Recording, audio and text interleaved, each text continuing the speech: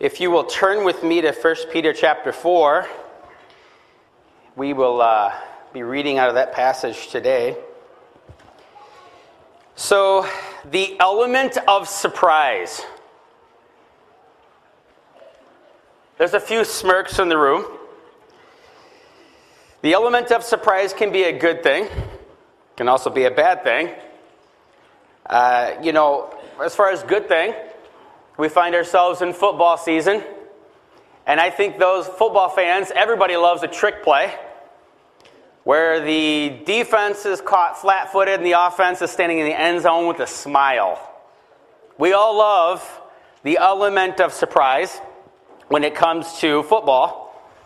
We're coming up on Thanksgiving and Christmas, and we all love the element of surprise when our adult children or college kids show up and you didn't know they were coming. The element of surprise, right? We all love that. We all love a good America's Funniest Home Videos where somebody is having their 40th or 50th birthday and somebody pulls off surprise and somebody's falling to the ground with shock and excitement. We all love that, right? But there are some things that the element of surprise is not good. A test at school. Students in the room? How many of you guys would just say a surprise test at school that is not the element of surprise that you want when you show up? All right. How about a burglar in the house? You walk into the house and you find out there's somebody in here. How about a massive utility bill? I'm of the generation that when we first got our cell phones, we were kind of hoping we didn't get this shock about overages on text that didn't used to be unlimited, kids, right? How about a bad health diagnosis? Element of surprise? Nobody wants that. How about a foreign invasion on our soil? Nobody wants that. How about a junk transmission? Trashed. You come out and try to get out of your driveway and it won't go in reverse. Nobody wants these elements of surprises. Today, we're going to be looking at 1 Peter chapter 4, verse 12. But in this passage, it's like Peter is taking his audience, putting his arm around them, and he's saying, in light of what I just said in verses 7 to 11, there's a test coming, and I want you to be ready for it. And so if you just kind of glance back at verses 7 to 11, Peter just said in verse 7, the end of all things is near. So if you're wondering, are we in the end times? Yes, we are. And he says to be alert, to be sober, above all, love each other deeply, because love covers a multitude of sins. And he gives some real practical advice. Start practicing hospitality. Have some people over, right? And he says, in all this, it's so that God is praised. So Peter, in light of what he just says, he says, dear friends, and that's how he starts. So let me pray and ask the Lord to help us understand the personal nature of dear friends. Can I tell you something? Like, I've given you some advice here, but can I really pull you in? Lord Jesus, we pray that you would help us understand this. You'd help us understand the personal nature of this, that these truths would meet us in our time of need as we seek to follow you. Please help us by your Spirit to make sense of this and to believe it and to be ready for that test coming. In Jesus' name we pray. Amen. Let's pick it up in verse 12. He says, dear friends, do not be surprised at the fiery ordeal that has come on you to test you, as though something strange were happening to you.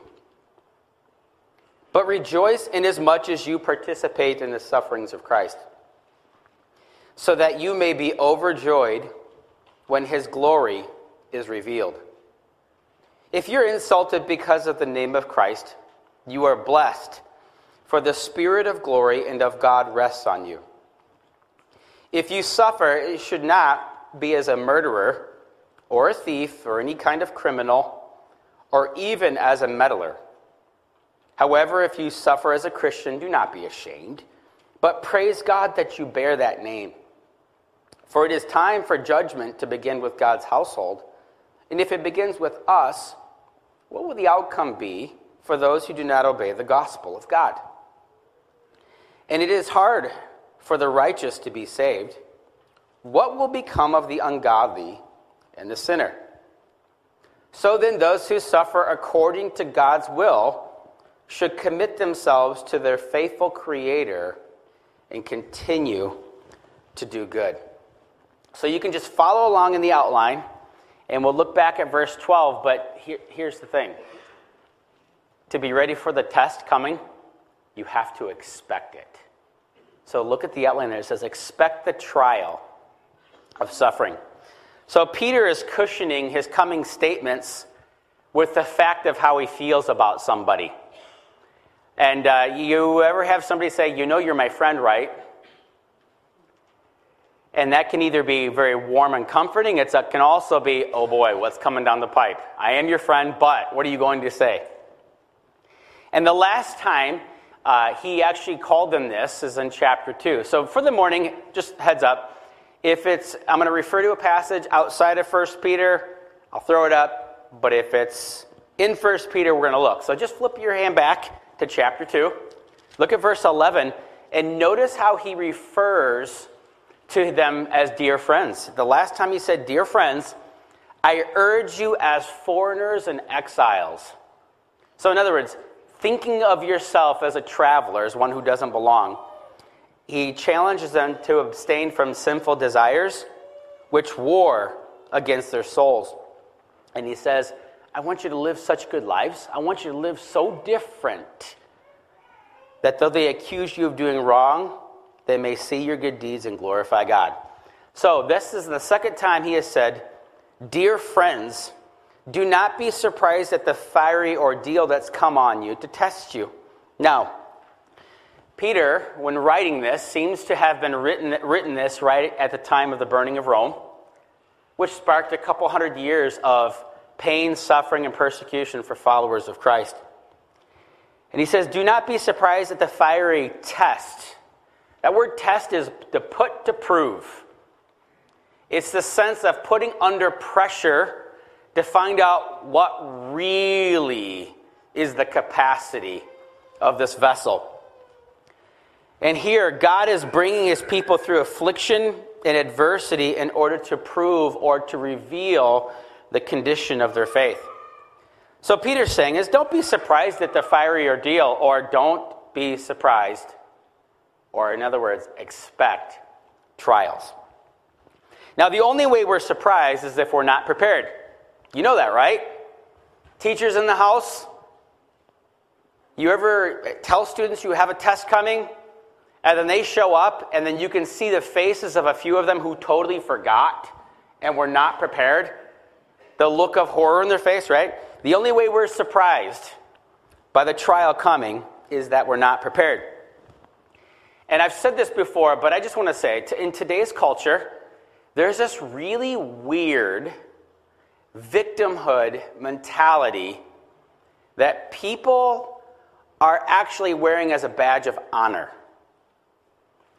The more ways they've been victimized, the more they wear this badge of honor and act like it's a thing of pride that they're a victim of things. The Bible does not elevate victimhood. In fact, the Scripture tells us to be prepared and be ready and do not be surprised. In fact, the common lie that I believe keeps people from being ready and actually puts them in the posture of being shocked or surprised by the tests of life is this: a belief that God is busy working out my life for my happiness and my comfort. That's a common lie that stunts the growth in this whole area and makes people surprised. In fact, the surprise comes in when God does not play the game how I expect him to. Not only does surprise come in, but disillusionment in the Christian walk. Because there are certain things that happen in testing and trials that do not happen when we've got just peace and comfort and happiness. There's certain things that happen. Now, we might be tempted to think that something strange is happening to us, or that maybe something accidentally slipped through God's sovereign hand. And I want to encourage you today that God has designed trials. He has designed testing and suffering in our lives to cleanse us and purify us and to prepare his bride, the church, for his return. So, we should expect trials as followers of Christ. When he's described as a man of sorrows, and we are followers of him, we should expect trials. In fact, I would say this: God doesn't want us to be surprised by anything in the Christian life. I've been reading a lot of scripture on this, and I'm finding out that continuously God is telling us to be prepared. So, it is his loving hand that has guided our authors today to share with us that we're not to be surprised at virtually anything in the Christian life. I want to read to you some passages to help you understand that we should not be surprised by the fiery ordeal or surprised at things. 1 Thessalonians 5, the writer is Paul. He says, "But you, brothers and sisters, are not in darkness, so that this day should surprise you like a thief." He's referring to chapter 4, where he just told us that Jesus is going to come in the clouds. He's going to call his church to be with him. This should not be a surprise to you. Verse 5, "You are all children of the light and children of the day. We do not belong to the night or to the darkness. So then let's not be like others who are asleep, but let us be awake and sober. For those who sleep, sleep at night, and those who get drunk at night. But since we belong to today, let's be sober, putting on faith and love as a breastplate, and the hope of salvation as a helmet. For God did not appoint us to suffer wrath, but to receive salvation through our Lord Jesus Christ." That's where everybody should go, "Oh yeah," or "Praise God," or "Thank you, God," right? He did not appoint us to suffer wrath. He died for us so that whether we are awake or asleep, that's code word for you're living or dead, we may live together with him. Therefore, encourage one another and build each other up, just as in fact you are doing. So through Paul, he tells us that in chapter 4, his return in the clouds is coming. He tells us what happens to Christians when we die. So our funerals should look nothing like the world, right? There should not be like doom and gloom if somebody's a believer in Christ and they die, right? God wants us to be prepared and confident that in this life, as we endure hardship, it's going to lead to one of two results. Either we're going to die, or Christ is going to crack through the clouds. Don't be surprised that things get hard for following Christ in this life. Peter also says in 2 Peter, says this, "But the day of the Lord will come like a thief. The heavens will disappear with the roar." In case you're wondering, or maybe you've believed the lie about global warming and we're going to destroy the earth, it's not true. When Christ promises he's going to be the one who's going to burn this whole thing up, it's actually a lie to not believe what the scripture says, that he's going to do it. So, you can have a warm confidence that we're not going to destroy the earth. He takes care of business here. The heavens will disappear with the roar. The elements will be destroyed by fire, and the earth and everything done in it will be laid bare. Since everything will be destroyed in this way, what kind of people ought you be? You ought to live holy and godly lives as you look forward to the day of God and speed its coming. So in other words, there should be like this excitement, like I'm going on vacation for the children of God about the return of Christ. The day will bring about the destruction of heavens by fire, and the elements will melt in heat. But in keeping with this promise, we, as believers, are looking forward to a new heaven and new earth where righteousness dwells. So then, dear friends, Since you're looking forward to this, make every effort to be found spotless and blameless and at peace with him. Now, through Peter's words, God wants his kids to be prepared for his return. Dad's coming back. He wants us to be living holy and godly lives. And he wants his kids anchored and confident in our trust in him through our trials. That will inevitably, let's just all face the facts, will lead to death, which is really life for the believer. Or we will endure that until he cracks through the clouds. So if you're caught off guard by trials, if you're caught off guard by God's discipline, if you're caught off guard by his return, friends, I'm just going to say this very gently. You've not been reading the scriptures that he's given us. God wants his kids prepared. He wants them ready. And the element of surprise is not for us who love him and trust him and know his words. So he lovingly warns us that whether it's today, tomorrow, or the next 20 years, we can expect trials. And the purpose of this present life is not comfort. It's preparation. I'm going to say it again, because maybe you guys haven't had your coffee. The purpose of this present life is not, God, I trust in your Son, Jesus Christ, to forgive me of my sins. Now please make me really, really, really, really, really comfortable, please. And don't make me go through hard stuff. The purpose that each of our lungs are still breathing, our heart's still beating, is preparation. Jesus said, I go prepare a place for you, that where I am, you may be also. So he's preparing a place for us. He's also preparing us for that place. And God uses trials in our life to be prepared for his return. So instead of being surprised, he tells us to do something. So let's look at it. He says, don't be surprised at the fiery ordeal that's come on you to test you as though something strange were happening to you. But verse 13, and this point number 2 in our outline is, choose to rejoice in suffering. It's a choice, and it's a command here.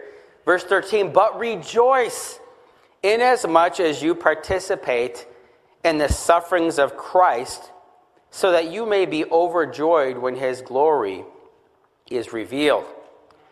Now, the rejoicing here happens is when you suffer like Jesus did for his kingdom purpose. But what does rejoicing look like? Is this just some religious kind of super high road spiritual thought that I'm going through difficulties and crud and I'm supposed to just put my smiley face on and wave? Is it just some fake? I don't think so.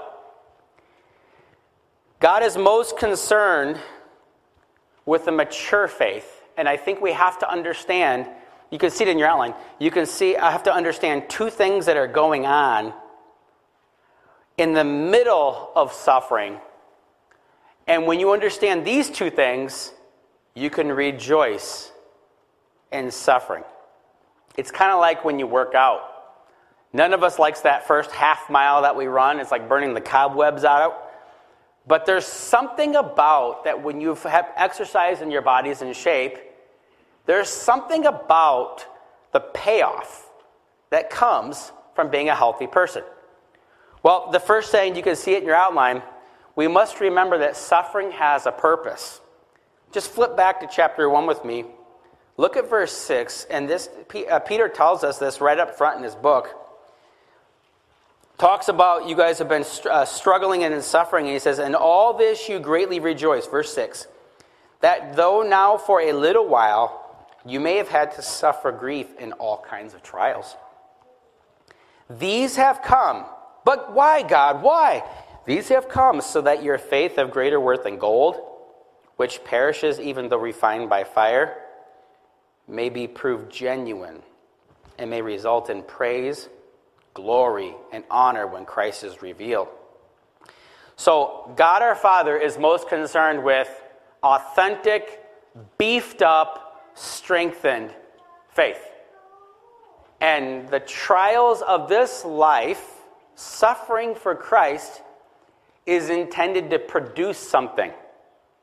In fact, as I said before, it's producing something that cannot be accomplished through just happiness and comfort.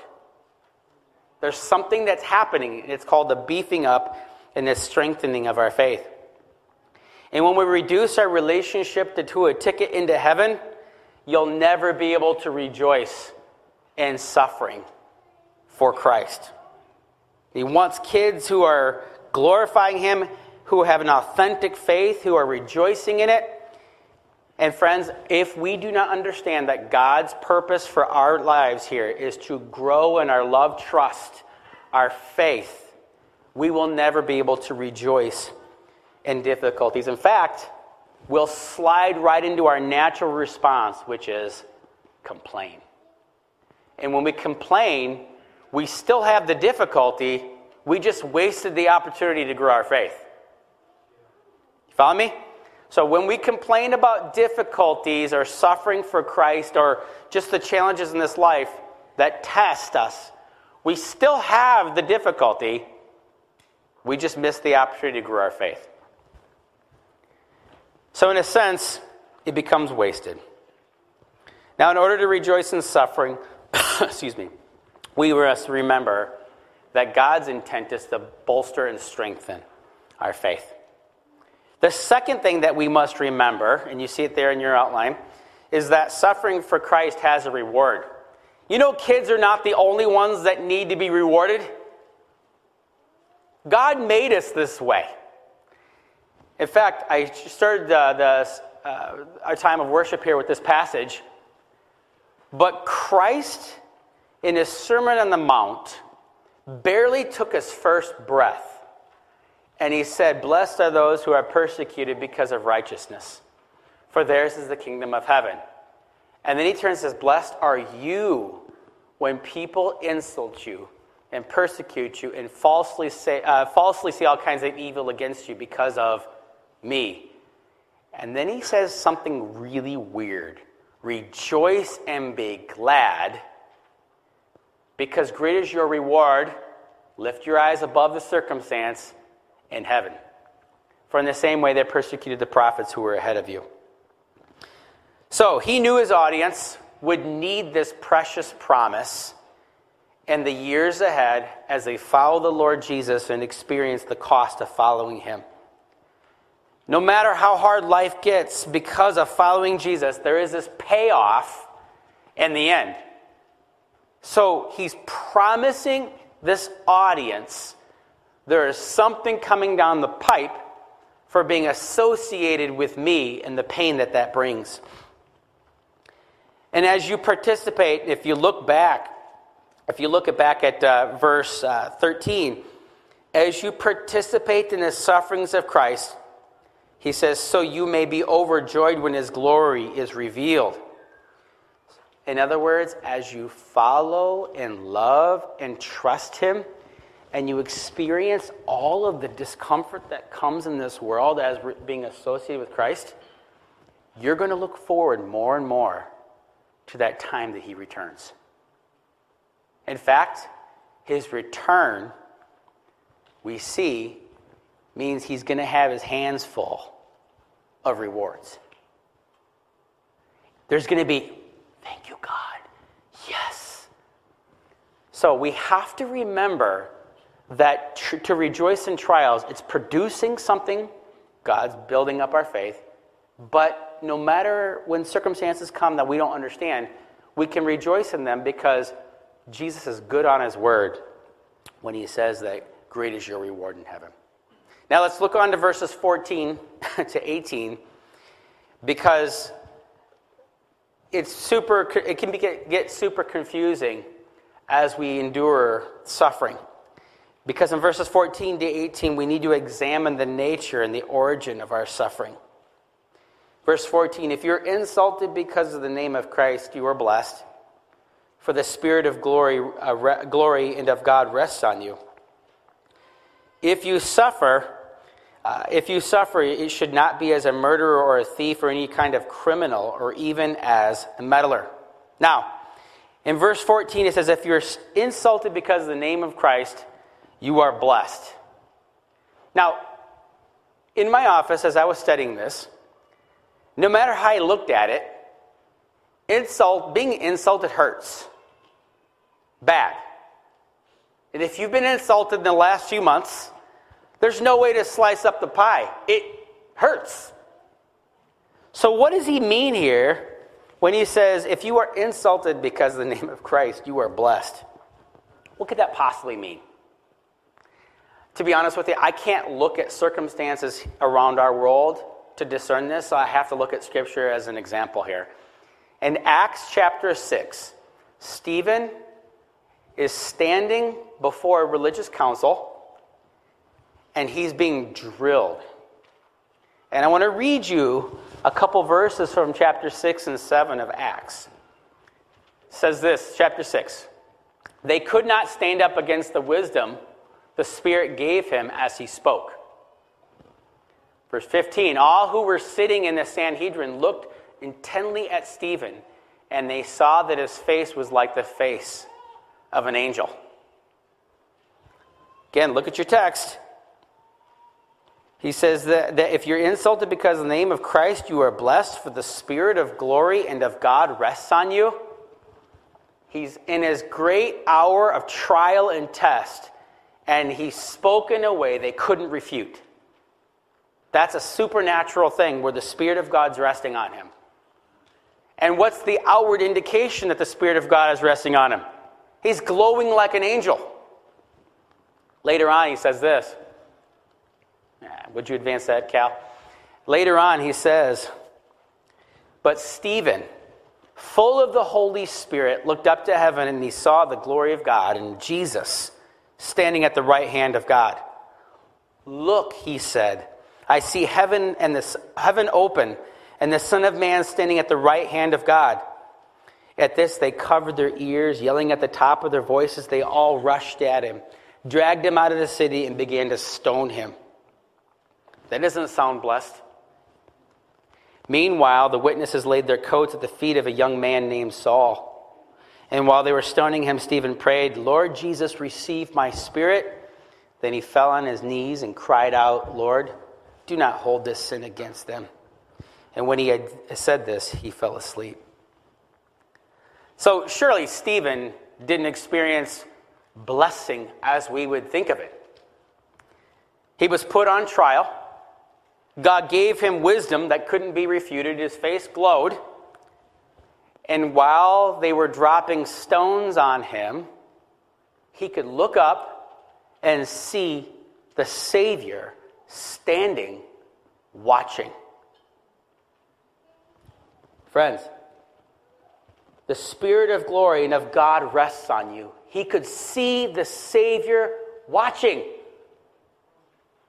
And then God gave him a supernatural ability to forgive people who were dropping and throwing stones at him.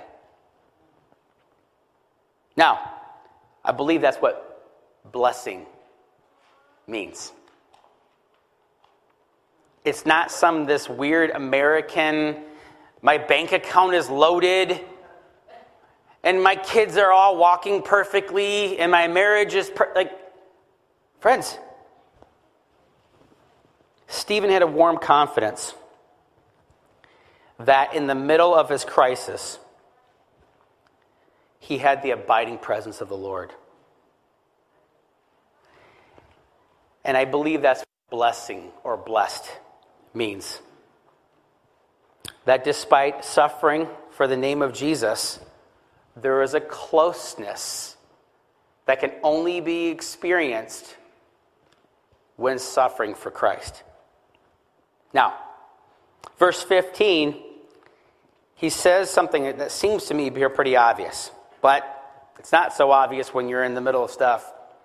If you suffer, it should not be as a murderer or a thief or any kind of criminal or even a meddler. No, I hope there are no murderers in the room. But as we go down through this, as a murderer, thief, or criminal, or a meddler.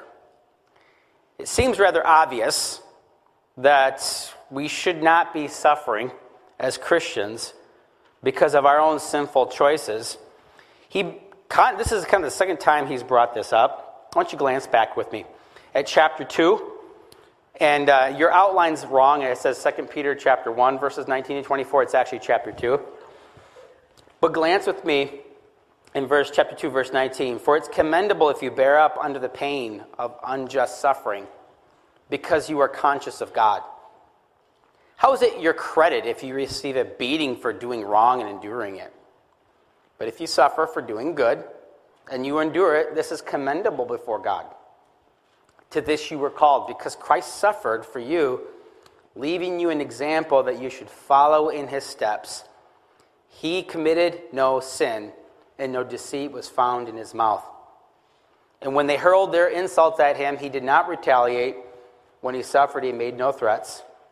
Instead, he entrusted himself to him who judges justly. So we can very easily deceive ourselves into thinking that we're a victim when we're suffering. But I see a lot of Christians, to be honest with you. I don't see many of us murdering people, but I definitely see a lot of people meddling. And I see people opening their mouths when they shouldn't. And I see people really bringing a lot of pain in their lives by their choices. And what he's saying here is this ought not be so.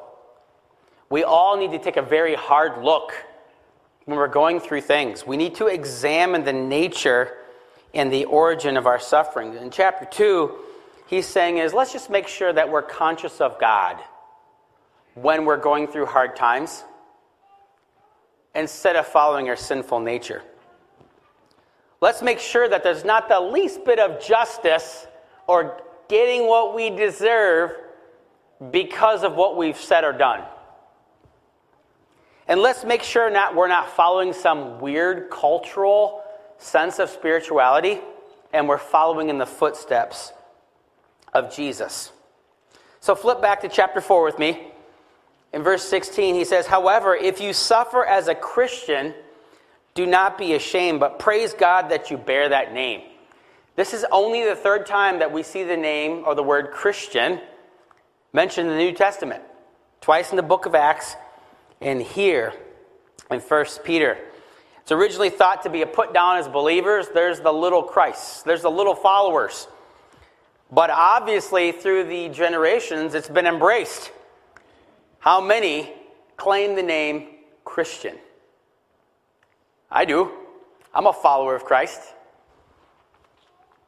And he says, if you suffer for identifying as a Christian or a follower, give shame no place as you process what's going on around you. In fact, I love how Scripture doesn't only tell us the truth, but gives us examples of what this looks like. Because I just think about what's this look like to not be ashamed. In Acts 5:40-42, John and Peter were standing before, again, a religious council. Gamaliel speaks up and says, guys, we should not stand against them, because if God's with them, there's nothing we can do, and we won't stop them. And it says this, his speech persuaded them. They called the apostles in, and just for good measure, it had them flogged, right? And they ordered them not to speak in the name of Jesus. You notice culture has a problem with the name of Jesus. That's nothing new. It's 2,000 years old. And they let them go. The apostles left the Sanhedrin rejoicing because they've been counted worthy of suffering disgrace for the name. The name. Day after day in the temple courts, from house to house, they never stopped teaching and proclaiming the good news that Jesus is the Christ of the Messiah.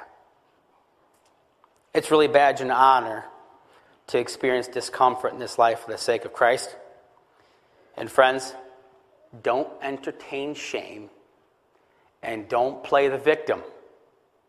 As a child of the King, when people treat you accordingly. Now, let's look in verses 17 to 18, because he says it's time for judgment to begin in the house of God. It's time for judgment to begin with God's household. And if it begins with us, what will the outcome be for those who do not obey the gospel of God? If it's hard for the righteous to be saved, what will be the outcome, or what will become of the ungodly and the sinner? Now, for us to understand verses 17 and 18, we have to understand something very clear. Romans 8:1. There is therefore now no condemnation for those who are in Christ Jesus. So in order to understand this text, you have to understand that those who believe that Christ died and rose again for their sins will never be condemned by God, will never be rejected by him, but will be judged by him. Let me repeat again. Those who believe that Jesus Christ died and rose again will never be condemned by God, will never be rejected by God, but will be judged by God. And that judgment is not for entrance into heaven, it's not his acceptance, but it is for reward. And as I read earlier, Jesus says there's reward. You may have seen these passages, but just to help get you in the right mindset to understand, we're not judged for entrance into heaven. Jesus paid it all, but we are judged for our reward. Why do you go around judging your brother or sister? Or why do you treat them with contempt? For we will all stand before God's judgment. See, he says this, for we must all appear before the judgment seat of Christ so that each of us may receive what's due us for the things well done in the body, whether good or bad. And here's a really weird passage if you haven't read this one in a while. He gives us a word picture of what judgment looks like, and he uses materials that we're familiar with. By the grace God has given me, I laid a foundation as a wise builder. This is Paul. And someone else is building on it. In other words, we're doing spiritual activity. We're working for God. But each one should build with care, for no one can lay a foundation other than the one already laid, which is Jesus Christ. If anyone builds on this foundation using gold, silver, costly stones, wood, hay, or straw, their work will be shown for what it is, because the day will bring it to light. It will be revealed with fire, and the fire will test the quality of each person's work. If what has been built survives, the builder will receive reward. There you go. If it's burned up, the builder will suffer loss, but yet will be saved, even though only as one escaping through the flames. So it took God himself coming in human flesh and being murdered on a cross and rising again to pay the price for our sin and make a way for us to be made right with God the Father. That's hard. And the gospel is hard to believe because it's so radically simple. That you can do nothing to earn your way. You can do nothing to be made right with God. That it's paid in full by someone else, and his name is Christ. It's so hard that the vast majority of the world, and even those who claim some form of Christianity, don't believe the gospel. They repackage works in some way, shape, or fashion. But he's saying is that we who believe in Christ will have a time of judgment, not condemnation, but judgment for rewards. And if as recipients of God's love, we're going to have a time of judgment for rewards, what would the experience be for those who reject his plan, his way of forgiveness through Christ? Who stand before the Maker to be judged for their sin and to be condemned. Just remember that no matter how hard things get here as a believer in Jesus, this is the hardest it gets on this earth. In contrast, for those who do not know Christ as their Savior, maybe perhaps the people giving you the hardest time in this life, it only gets worse. So, he challenges here. He quotes Proverbs 11:31. Let's face it. If it's hard for the righteous to be saved, what will become of the ungodly and the sinner? And that should motivate us not to play the victim, but empower us to live for the Lord. And so, friends, I want to encourage you not only to expect trials, let's challenge each other to rejoice in our trials because it produces a stronger faith and there's rewards coming. But we need to examine the nature of what we're going through to make sure there isn't something in our actions that God is trying to root out in us because of our sinfulness in our lives. Lastly, I will end with this in verse 19. Commit yourself to our faithful Creator and keep on. Let's read it.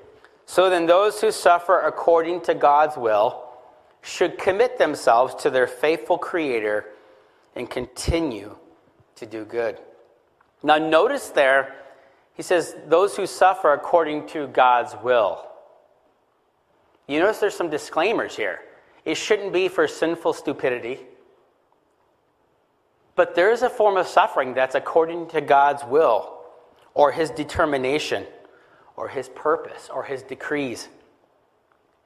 And we must conclude that if it's not for sin, it is part of God's sovereign, big, loving hand in our life. He uses a banking term. He says this: if it's part of God's will, we should commit ourselves or themselves to their faithful Creator. This concept of commit is a term of deposit. It's like I got $10,000 and I'm all nervous as I carry this through town. But once I get to the bank and I drop the money in, there's a sense of relief. There's a sense of like, I've just entrusted this, and now I'm not responsible for it. He says this, that if we suffer according to God's will, we should commit our souls, which is not just our physical body, but our entire well-being, to our faithful Creator and continue to do good. In Ephesians 1, if you've not been one to memorize Scripture, I would encourage you to just tackle Ephesians 1. That one right there will encourage you and sustain you through almost anything. But in Ephesians chapter 1, he says this, that when we believed in Christ through the gospel, he put his Spirit inside us as a deposit, a guarantee of our eternal inheritance. And now, as the Spirit of God guarantees our inheritance, Peter is saying in a very practical sense, day by day, make the deposit. When things don't make sense, make the deposit of your well-being into the sovereign hand of God, who is our faithful Creator. Because there are things that will not make sense in this Christian life. There are things that I can't make sense of. And he's encouraging us that when we experience these hardships, we need to look to our faithful Creator and make the deposit. We as Christians don't look at circumstances to decide to be faithful. If you're going through a difficult marriage, you don't look at the difficulty of your marriage to decide if you're going to stay in the marriage. You look at our faithful God and continue to do good. If you're experiencing hardship for Christ, you don't look at circumstances and decide, will I continue? That's what the world does. He says, fix our eyes on our faithful Creator and let that be the motivation for continuing to do good and to stay the course. I want to kind of help wash your brain with a couple scriptures to help you understand what it means to commit yourself. 1 Peter 2, we read this before. But when they hurled insults at him, that's Jesus, he did not retaliate. And to be honest with you guys, this is hard for me. I'm kind of a high justice person. I'm all about justice, and there's a sense of like retaliation that just feeds my sinful nature. I love it. And here Jesus says, or the scripture says, he did not retaliate. These are words of Peter. And when he suffered, he made no threats. Instead, he entrusted, that's the banking term, he entrusted himself to him who judges justly. In his moment of execution, he trusted that the Father was watching and would address the situation. Paul says this in Timothy as well, and I think this is so powerful for our day. The Spirit of God gave us does not make us timid, but gives us power, love, and self-discipline. So don't be ashamed of the testimony about our Lord or of me as prisoner. Rather, join with me in suffering for the gospel by the power of God. He has saved us and called us to holy life. Not because of anything we've done, but because of his purpose and grace. This grace was given us in Christ Jesus before the beginning of time. But it's now been revealed through the appearing of our Savior, Jesus Christ, who has destroyed death and has brought life and immortality to light through the gospel. That should encourage you. You should all have a smile on your face if you're in Christ. And of this gospel I was appointed a herald, an apostle, and a teacher. That's why I'm suffering as I am. Yet this is no cause for shame, because I know whom I have believed, and I'm convinced that he's able to guard which I have, there's the banking term, entrusted to him until that day. Friends, Peter believed that Christ was good on his promises. He was good to entrust themselves to their faithful Creator. And I want to close with this. Revelation 22, last chapter of the Bible. Jesus, the Messiah, makes 3 promises. In Revelation 22:7, he says this, "Look, I'm coming soon. Blessed are those who keep the words of the prophecy in the scroll." Verse 12, "Look, I'm coming soon. My reward is with me, and I will give to everyone according to what they have done." And the very last words of Scripture that are the words of Christ, verse 20, "I'm coming soon." So Christ is good on his word.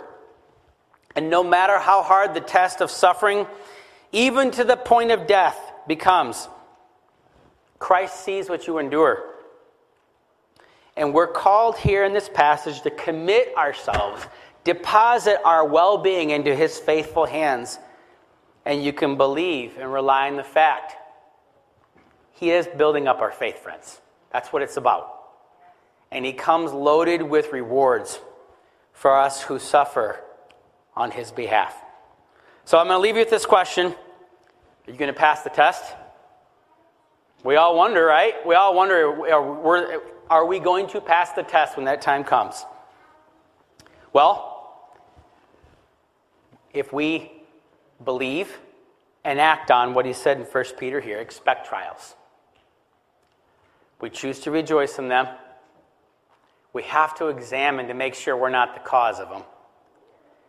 But when the trials come in for being associated with Christ and we don't know how to make sense of them, we put our palms up and we say, "I trust you, my faithful Creator. You've been faithful. By God's grace, would you help me to be faithful and continue to do good?" Let's pray. Our Father, thank you so much for these great and precious promises. Thank you that you haven't left your kids to be surprised. We don't have to be victims. We know you. We know the Savior. We know the way, the truth, and the life. And you've given us clear promises. So, Lord, please help us to never be surprised by the fiery ordeal. Lord, help us to expect it. Lord, I pray, as we look down the lane of our life and we see what you're doing, and there are times we have confusion and questions, would you help us to entrust our well-being into your hands? And may we as a church family celebrate and champion that very thing. Help us to spur each other on to put our grips and sink our hands into you. Lord, there's a test coming and we need you. By your strength, we need you. And we pray that we'd be faithful in this time that you've appointed for us. We praise you now. In Jesus' name.